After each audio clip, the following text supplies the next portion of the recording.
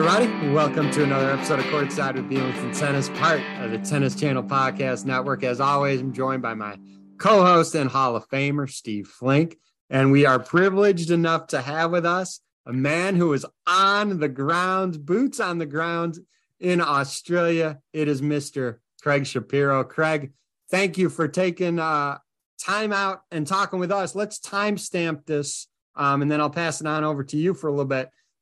It is Sunday night, 8:00 Eastern, which is roughly Monday afternoon. I know Bencic is playing now, right, Craig? It's Monday. It's 12:04, and Belinda Bencic has given up a break and lost 3 straight games, I believe, and just lost the first set, 7-5, right below me in Rod Laver Arena. So I'm on the roof of Rod Laver Arena in what's called the competition areas. You can see here, John Newcomb, in fact, is back at that table. Another Hall of Famer. I've got Steve there and Newcomb here, and then out here is this is the courtyard, I guess, or the grounds, right? Those are the grounds. That's the Ralph Lauren store. And then behind that store, that big stadium you see is the National Cricket Stadium, the National Cricket Grounds, the NCG. Anyway, thank you for having me. I've been here for the past week or so, and it's been a thrill, as per always. These Grand Slams, these majors are just awesome. So awesome. Craig, have you been getting any sleep? Because the night matches have been pretty spectacular, long night matches. Tell us about that. So,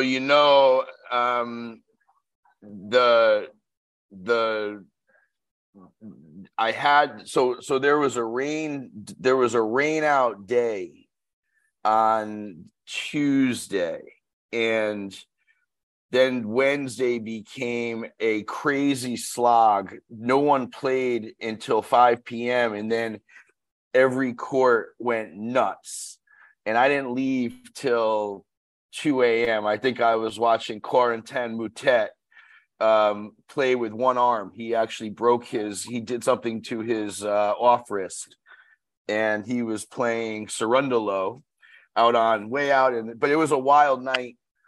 That ended up, I think it threw all the players off, to be honest. There was a lot of lopsided scores.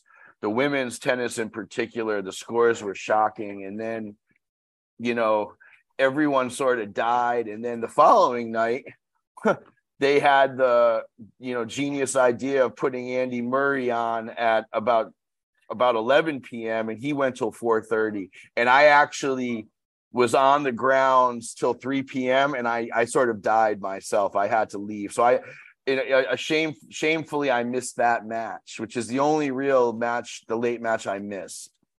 Last night you saw Vika Azarenka win at like 2:30 in the morning or something. Correct. I was here. Jannik Sinner played a terrible 5th set against Stefanos Tsitsipas. About 25-30 minutes later, Azarenka took the court at 11:30, you guys, and she played Zhu Lin, Chinese player who played very well in the first set. She lost the second set 6-1, but it felt like a tighter set than 6-1. And then they exchanged breaks back to back in the third set. Chinese crowd, there's a lot of Chinese people here in Melbourne. The Chinese crowd was amplified, and it was great. Left here at 2:30, and now I'm back. So today's the last day for me.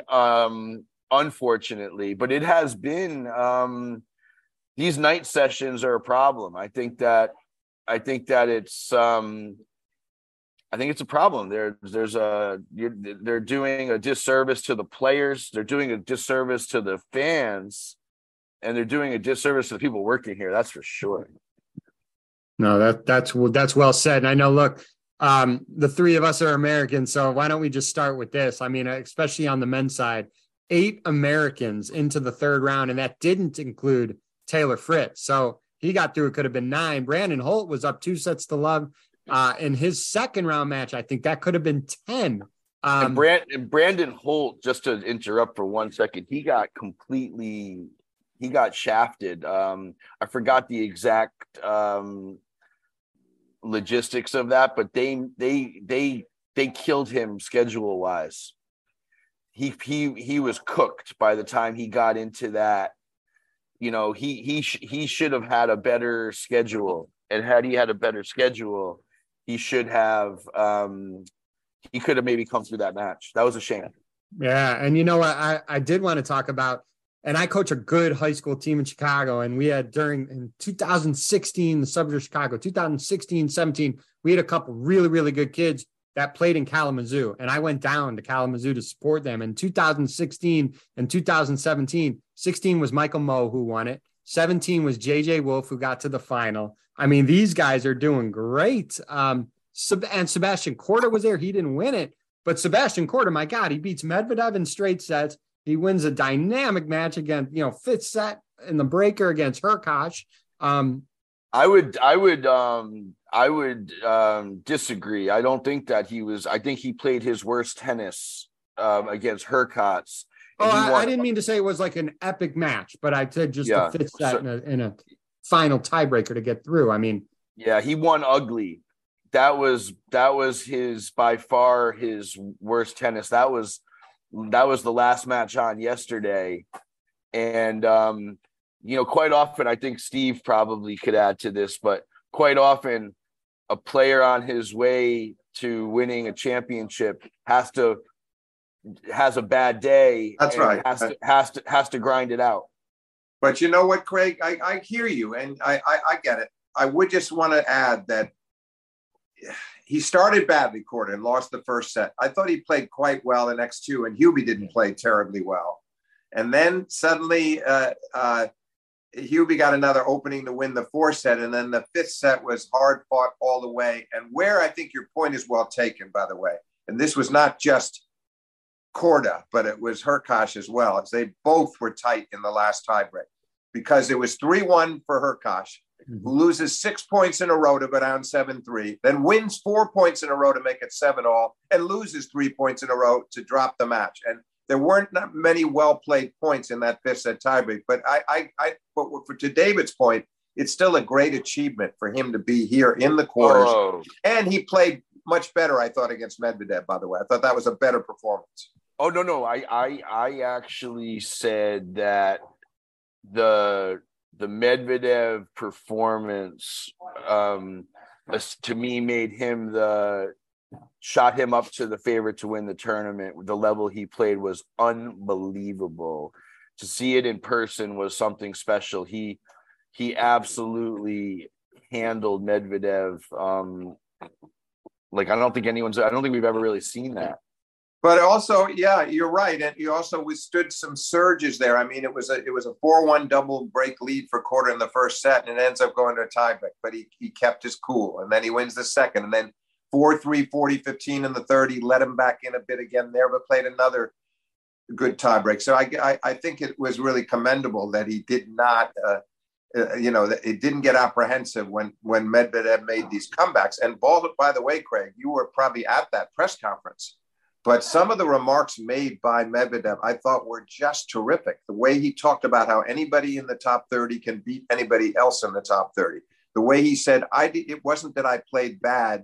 He just played better. He was the better player. And it wasn't until he was asked about the injury that I don't think he would have even brought up this arm injury had he not been asked. And even then, he didn't overplay it and act as if it cost him the match. That was one of the best losing press conferences I've ever seen Medvedev give.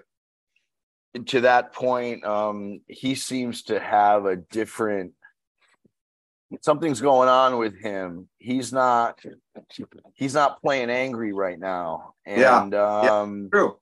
Something's a little bit off. I don't know what, but there might be something internally going on with him. He's not playing well, and he's not playing like. He reminds me of a guy in a bar that like looks over at the guy across the bar and is like, I don't like that guy. I feel like he needs an enemy.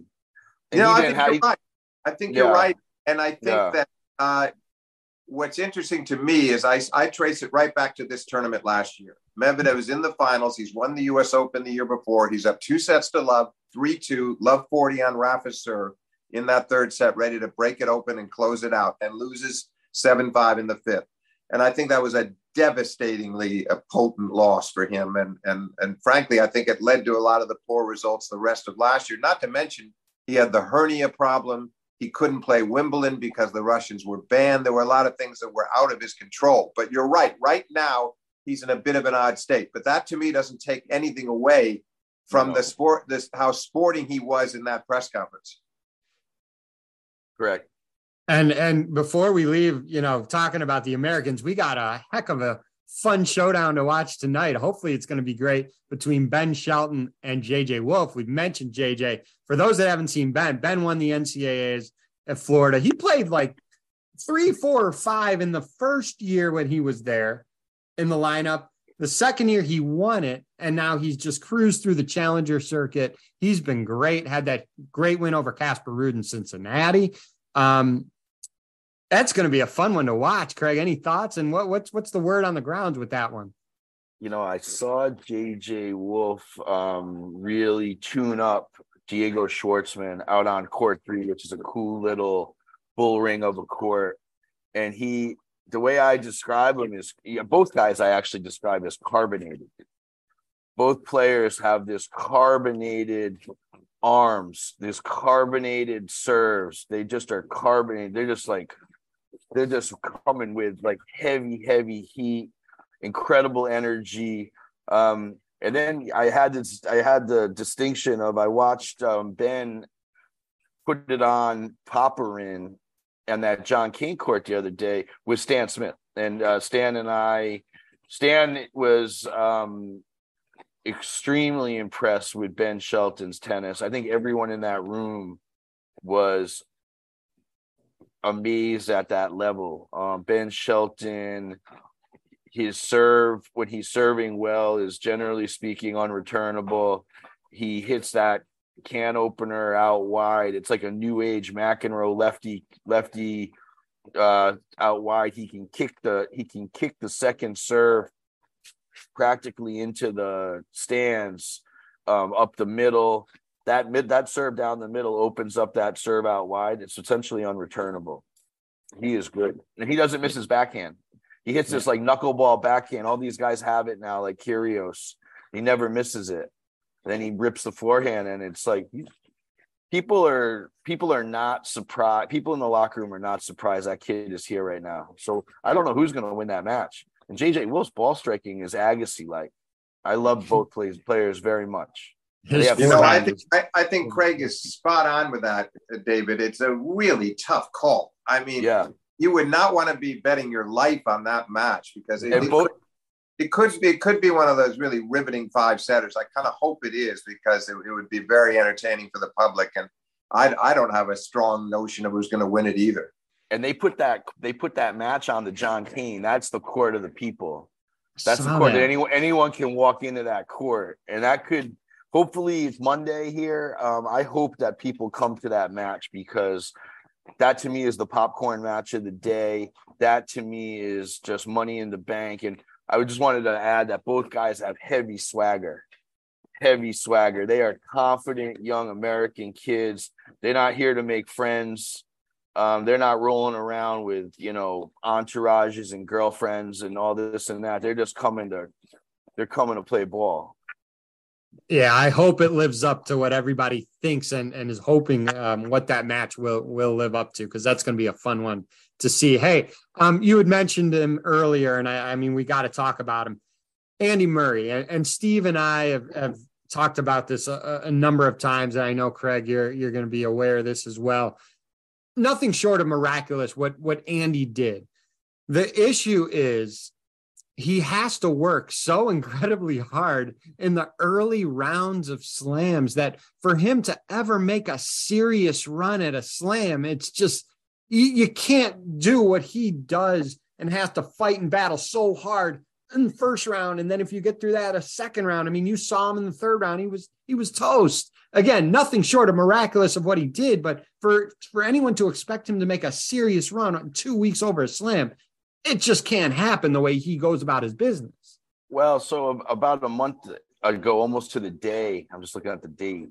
I hosted a practice and a breakfast with Ivan Lendl, and the breakfast was a Q&A, and you know, sir, and he was literally on his way to Australia. He was going to host our the following week. He went to Australia with Andy, and he said he's ready. I said, he's ready. I was like, can he win 7 matches? He's like, you know, obviously the draw needs to open up. You never know what can happen, but he's ready. And I've been in a lot of sporting events. I'm getting the chills just talking about this. I've been in a lot of sporting events, a lot, including the 2017 Super Bowl when the New England Patriots were down 28-3 at the half, and they staged this. I will tell you that Berrettini match, he saved match point. That was as big of a moment, as high tension, electric, whatever word you want. It was unbelievable. And all I could think about was Lendl saying he's ready, and Lendl sitting in that box. And it was really a signature moment for tennis, I thought, to see this guy with a metal hip come through like that. It was something special. And then they screwed him, right? He gets to go play at 10:30 p.m. 2 nights later, and you know, he wins this epic against Kokkinakis that ends at 4:30 in the morning. He said in his presser after he lost to, was it Bautista Agut he lost to? Yeah. Yes. So after he loses to Bautista Agut, he said that he had to get up 3 hours after he went to bed to go get blisters drained. Crazy. He had 8 blisters on his feet, which is, I can't even imagine. With that said, he also said that he did it to himself in a way, because he's not up there, because he doesn't have a seeding. Yeah. So if he's seeded, he could get a better draw and he could get through. But it seemed like to everybody, he wants to try to make a run. He wants to get up. He wants to get his ranking up. I believe he's playing like Rotterdam. He's playing a full schedule. He wants to get his ranking up, and he wants to make a run because he thinks he can compete. And it's funny. I saw him lose at Wimbledon, and when he lost at Wimbledon, I was taking pictures like it was the last time he would ever play tennis. And I couldn't have been more wrong, right? Like, this was just he electrified the tournament this week. The only press that really travels, that comes heavy, is the British press. You know, all these guys are here: Simon Briggs, Jamani Carriol, Mike Dixon, the people from the tennis podcast. Everyone is here, and they just he took them on a ride. And Dan Evans played great too. Good week for British tennis. But just a quick follow-up on Craig's analysis of Murray, David, to get back to your original point. He's up 2-0 against Berrettini. If he can somehow close that match out, it makes a big difference if he wins in 3 or at most 4. But then it just ends up with a domino effect, and he gets a 5-setter in the next match. And the fact that he even took a set up Bautista Agut is a great credit to Andy's professionalism. But I just worry about that, Craig. Even if he does get himself in the top 32 and he's seeded 28, it'll help some, but the draws are not going to get that much better. The matches are not going to get that much easier. And I think deep down, Ivan knows it even as well as Andy is playing. I feel like it's like a bag of Doritos. You just keep eating them until they're gone. That's it, man. He's just going to take you for a ride, and that's it. Yeah. Hey, another guy who's been, battling some physical ailments as of late is Rafa. And a funny thing, Steve, Craig and I were talking. I don't remember, Craig, if it was late last year, very early this year, because we're still early this year. But you had mentioned to me, just from what you've heard and what you've seen of Rafa late, like you're worried that there may be a lot of losing from Rafa this year. No, I don't. I don't. I conversely just don't think he's going to play if he can't compete well. That's what I think. I think that he's on short time. I don't think that he can win matches back to back too much anymore. And he was here heavy. He was here with, I think I counted like 18 people in the box. His wife was here with the baby. It felt like that was a final wave goodbye to that crowd. I don't think he's gonna put himself and his fans through a crummy farewell tour where he just loses and loses and loses and loses. I think he'll shut it down. Now, it's interesting because Steve and I have talked about, like, from last year, right? This tournament was where unbelievable that he won it. He then wins the French, and then Wimbledon. I mean, he didn't play great at Wimbledon, but he gets through, and then he gets injured in the quarters. He winds up beating Taylor, but he was 2 matches away. Not that those 2 matches were going to be easy because he was going to have to play Kyrgios and Djokovic. No guarantees at all. But he was trying to get 3 slams in a row. And then since that injury to Taylor, it's just been tough sledding, Steve. I mean, no, really. I think I couldn't agree more. And I think you and Craig are analyzing it very, very well. It's sad. Now, I do think the whole key to where he's headed, Craig, is going to be the clay court circuit. We may not see him in Indian Wells or Miami. It depends that it looks like with this latest injury, he might miss one or both. But I think he'll put everything he has into Monte Carlo, Rome, all the rest, and getting ready to try to get number 15 in Paris. And if that clay court circuit does not go well, and he's not winning tournaments, and he loses in the 4th round of the French, I mean, this is a dark scenario, and it may not happen. Then I think it could well be that he maybe doesn't even play out the year. But if somehow he gets a boost out of the clay court circuit and manages to win Roland Garros again, I don't think he'll be able to stop himself. So that's going to be a critical phase, that clay court campaign. Yeah, I'm bearish on it all. You're bearish that he's right near the end. Yeah, that there's not a lot of tread left on those tires. Nobody. But Craig, sorry to interrupt. Just tell me, answer this one for me. Didn't you kind of feel that way going into last year? I know I was not optimistic for him coming off missing the second half of the previous year almost entirely, and then to walk out there and win a 250 and then win the Australian, and then next thing you know. I can remember talking to Jim Courier 10 years ago, being like, "There's no way this guy is going to be able to keep running the way he runs." Right. After his 4th, literally, I remember it's being like, this guy can't play like this. So I always say I never bet against Rafa, but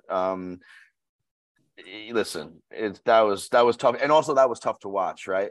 Mackie McDonald. It was very tough to watch. But I just want to tell you, you can see I'm a little distracted here.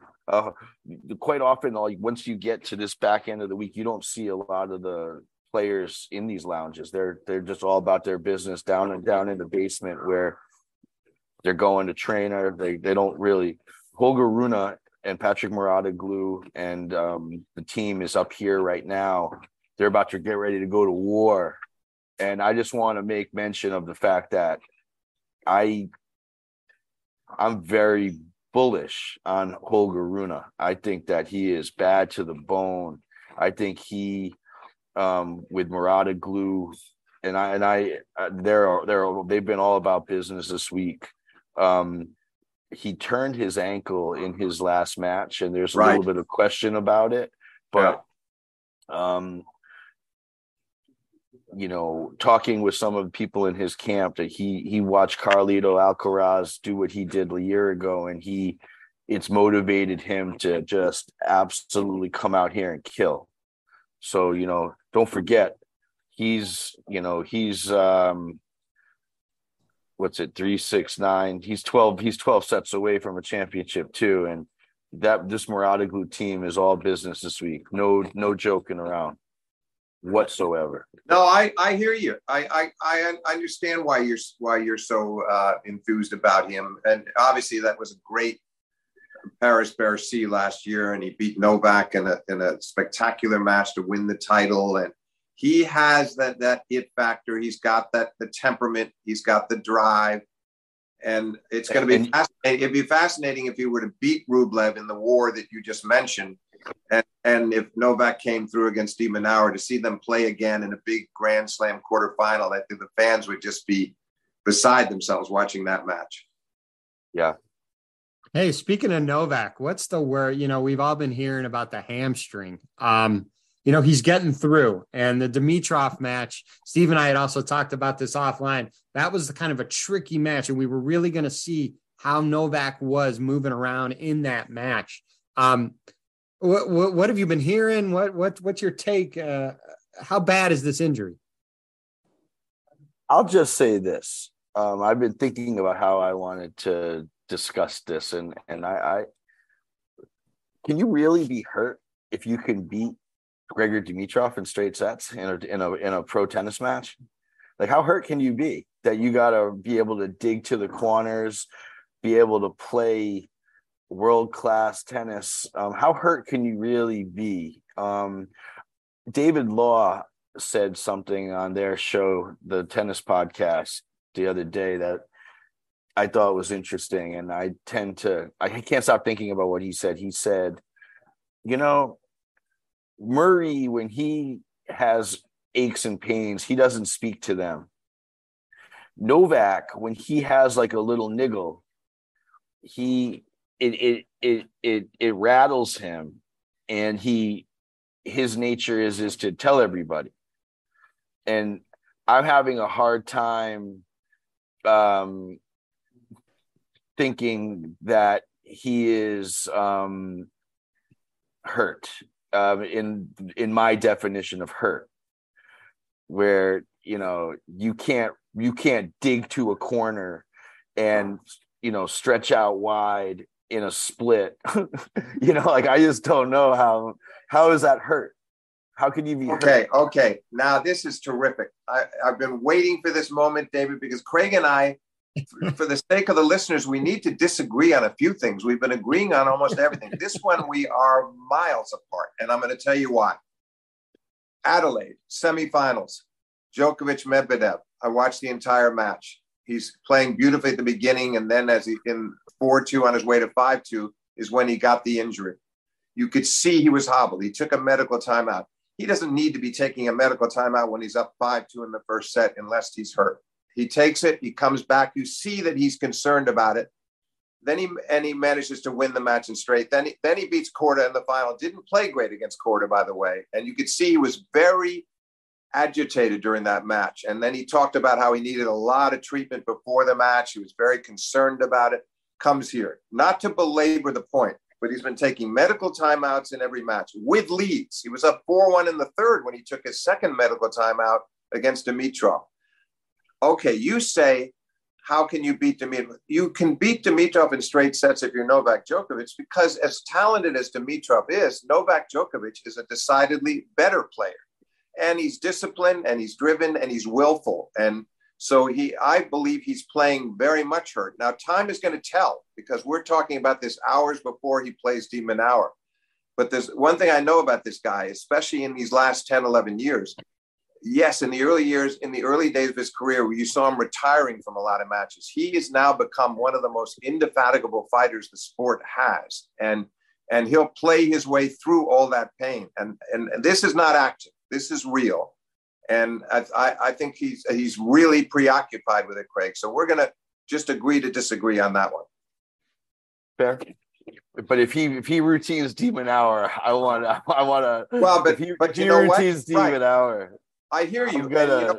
I think he described it quite well, though, in his press conference about it's kind of a roller coaster. He'll come out, feel pretty good the first set. And then after a certain point, then he's wincing and he's feeling it. And then he gets treatment. And in other words, he has to work his way assiduously through every match and with a lot of determination.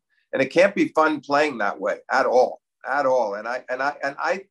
the point that David Law is making is interesting, because I think most of the time Novak does not want to he doesn't like to make excuses. And I've seen him many times come in press conferences after losses and refuse to talk about that stuff. Yeah. But this timing was really tricky. And why would you have private practice sessions? Why would you not be practicing on your days off? This reminds me a little bit, although I think, Craig, it's a more serious injury in some ways, trickier injury to deal with. 2 years ago, he had some kind of an abdominal tear. And when he won this tournament, and it happened against Taylor Fritz, and you saw him scream out after victory in 5 sets because it happened mid-match. And when he won the 5th set with no fans in the stands, he let out a scream that could have been heard in Colorado all the way from Australia. And it was relief. And then you saw him get a little better match by match, but you could still see he wasn't feeling 100% against Raonic and Zverev. And then by the time he got to the finals against Medvedev, you felt like he played his way through it. This one, I think, is trickier because hamstrings are complicated injuries, and you just never know when it's going to start bugging you again. But I just don't think somebody as great as Djokovic, who's the best in the world, he needs to make any excuses. And I think the evidence is there that he's feeling real pain. Now, that could change. You said, what if he beats de Minaur in straight sets? Sure. Maybe somehow this thing clears itself up. But so far, he hasn't had one match this tournament in the first 3 where he's felt 100% himself. This reminds me of a conversation. I was shooting a story with Carlos Moya in Miami when Carlos Moya was #1 in the world. And I just kind of looked at his hand, and he had cracked, his hands all cracked. And he said they were just, the whole table, his whole team, his entourage, they were all at the table talking. He said, I just was saying to my team, I can't remember being 100% healthy one day. So I think it's all, everyone's definition of an injury is maybe a little different. Look, it's such a physical sport now. I mean, no one's feeling 100% at this time. I mean, this is a far cry from some kind of niggling injury where you're confident in your mind that you can deal with it. You're not going to need the trainer. You make special steps in your preparation to be prepared for, and then you go out and play and you're able to forget about it. This is obviously on his mind at all times. And you can't go through 3 matches having to get these medical timeouts. It's the last thing you want to do, especially when you've got leads. The last thing you want to do when you're up 4-1 in the third, 2 breaks, 2 sets to love up, is take time off the court to get a medical time. I mean, that made it harder to close it out. So I just think this is more than a typical injury. It's a tricky one that is he may have to keep dealing with these circumstances every match the rest of the tournament if he can survive. All right. Well, we'll see how it plays out. We don't want to belabor the point. I know Craig wants to go start watching some tennis. So just one more thing before we let Craig go. And again, we're appreciative of your time. On the women's side, I know a lot of us had our eyes on a potential quarterfinal between Iga Swiatek and Coco Gauff. Bless you. Unfortunately, that didn't happen because Iga lost to Rybakina, former Wimbledon champ, and Ostapenko beat Coco. And that second set, I mean, I watched that whole match. The first set, Coco had plenty of chances. She had a total of 7 break points. She did break her early on, but Ostapenko broke her kind of right back. And then she had 6 chances in 2 or 3 other games in that set, didn't capitalize. And then that second set was as clean. But David, just to interrupt a second, not to mention she had 40-15 Coco to get to the tiebreaker at 5-6 for sure. That was a killer game to lose, didn't you think? Killer game. So she had opportunities galore in that set. The second set was as clean of a set as I've seen a person play in Ostapenko. I mean, she didn't miss. She was making every ball, cracking it. And I heard the announcers, and I have all huge respect for Mary Jo, Patrick McEnroe, Renee Stubbs. The list goes on and on. I mean, they've played at the highest level. They've coached high-level players. They kept trying to say maybe Coco could have put more variety or maybe loopers or drop shots or slice. all true. The bottom line is Ostapenko was not allowing Coco to try to do any of that in those points. On the first or second ball that Ostapenko had, she was cracking it, and Coco was way on the defensive right away, way off the court. So the advice was good. I just didn't think Ostapenko gave Coco a chance to do that. How'd you guys see that? Yeah, but Craig, you answer that. But before you do, tell me what was your impression of Coco's reaction to the defeat, and then what were your impressions of the match itself? I just, it's funny. Ostapenko is the Vinnie Johnson of pro tennis. Remember Vinnie Johnson, the microwave on the Detroit Pistons? This guy would come on the court and just get so hot and unconscious and not and score 40 points in 10 minutes and no one knew what the hell just happened. And Ostapenko just starts burying balls into the corners. And all of a sudden, she takes everyone's time away, and the match is like, now she's six sets away from winning another major. She looks unfit. She looks terrible in her clothes. Yeah, Craig, has there been a lot of talk about that? She does look heavy. It's remarkable to me that she can be playing this well at that weight. What are your thoughts on that? But even I think she's in some kind of tennis shape. Maybe because everyone's in all different shapes and sizes can win tennis matches. I just don't know. But she totally destroyed Coco Gauff in that second set. She looked stunned. And what was your take, Craig, on I'm trying to change the pace and stuff like that? I just felt like Ostapenko didn't give her an opportunity to do any of that. No, nothing. I didn't think so either. And